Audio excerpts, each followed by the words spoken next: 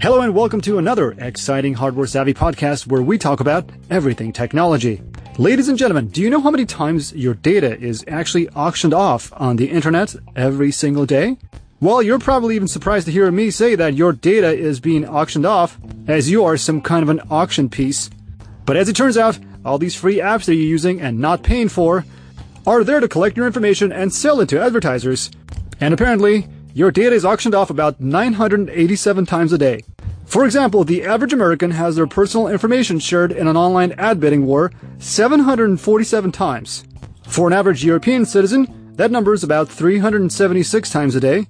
And for all people between the United States and Europe, it's about 178 trillion times that the same bidding war happens online.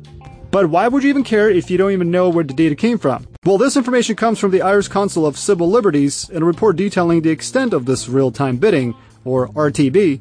The RTB is basically the technology that drives almost all online advertising when you go to websites or go to apps, and which it said relies on sharing of the personal information without user consent. This real-time bidding involves the sharing of information about the internet users, such as you and I, and it happens whenever a user, you and I, land on a website that serves ads. Let me ask you a question. How many times you've gone to a website that doesn't serve ads? This is, ladies and gentlemen, one of the primary reasons why I stopped blogging, and I have completely switched to a user-supported blogging. The Hardware Savvy newsletter that you read every day is pretty much paid by you. Though I'm not profitable yet, but that allows me to grow the newsletter and to write articles and provide you with instructional videos without placing any ads, just so you don't get targeted. That's because the information from these websites that you visit that have ads is shared with advertisers that can include nearly anything that would help them with better targeted ads. And those advertisers basically bid on the ad space based on the information the ad network provides about you. But it can't possibly be that bad, right? What kind of data are they collecting on you? Well, this data, ladies and gentlemen, can be practically anything based on what's called the Interactive Advertising Bureau's audience taxonomy. Sounds kind of fancy, right? This information could be the basics, of course, like the age, sex, location, income. But it doesn't really stop there. All sorts of websites fingerprint their users, such as you and I, even charities treating mental health conditions. And those fingerprints can later be used to target you with ads on unrelated websites. Like I've said before, there's no free cheese. Somebody has to pay for it, and you probably do pay for it with your data. And again, which is why I'm a huge proponent of creating a newsletter, a website, a blog with training materials that is paywalled and completely sponsored by the users. Do you want to take a swing at who owns the largest network? Well, that'll be Google. And Google alone offers data to about 4,000, almost 700 companies in just the United States. You might have not heard about these ones, but some of the other ones include Xandr, owned by Microsoft ever since the late 2021, Verizon, PubMatic, and some other ones. Though Amazon and Facebook or Meta were not included in this report, but that's not because they're special, it's just because the report just didn't include them. Okay, so they're collecting our data and then sharing it with their partners so they can target us with ads. But is it really legal? How about data breaches, right? Because data breaches happen all the time. And guess what happens when that happens? The companies say, well, sorry, it just happened, we just won't do it again. Here's a free credit report if it happens to banks. But these companies on the internet bear no liability. I say this because when was the last time you've gotten a check in the mail for a company being sued and you are actually getting a compensation basically for their mistake? It's never happened to me. And basically the entire ad tech industry justifies the use of RTB, or this real-time betting thing, under quote-unquote legitimate interest provisions of the European Union's General Data Protection Regulation. I don't know if you're aware of this, but if you remember, as far back as 2019, Google and other ad tech giants were accused by the UK of unknowingly breaking the law by using the RTB.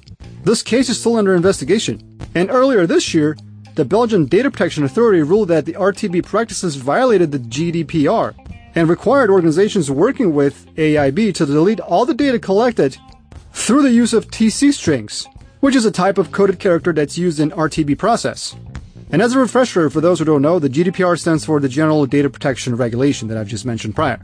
But have these companies ever been held liable? The Brussels case, arguably the largest ruling against RTB thus far, centers around the AIB's Transparency and Consent Framework, which was developed in response to the passage of the GDPR. Some of the things in it indicate that the advertising publishers are worried about their liability around their user data. In it, these companies basically say that they cannot control the data that's being served to the bidders. Here's an excerpt from it. Here's what it says, I quote, "Publishers recognize that there's no technical way to limit the way the data is used after data is received by the vendor for decisioning, bidding on, after a delivery of an ad." What this basically means is these companies collect as much data as possible, and they've got no control over which part of your data, or maybe all of it, will be served to these companies before they make a decision to show you an ad. I mean, think about it this way. We like free stuff. We don't like to pay for stuff. And it's a $500 billion a year industry that pays for free internet and allows people to advertise on it.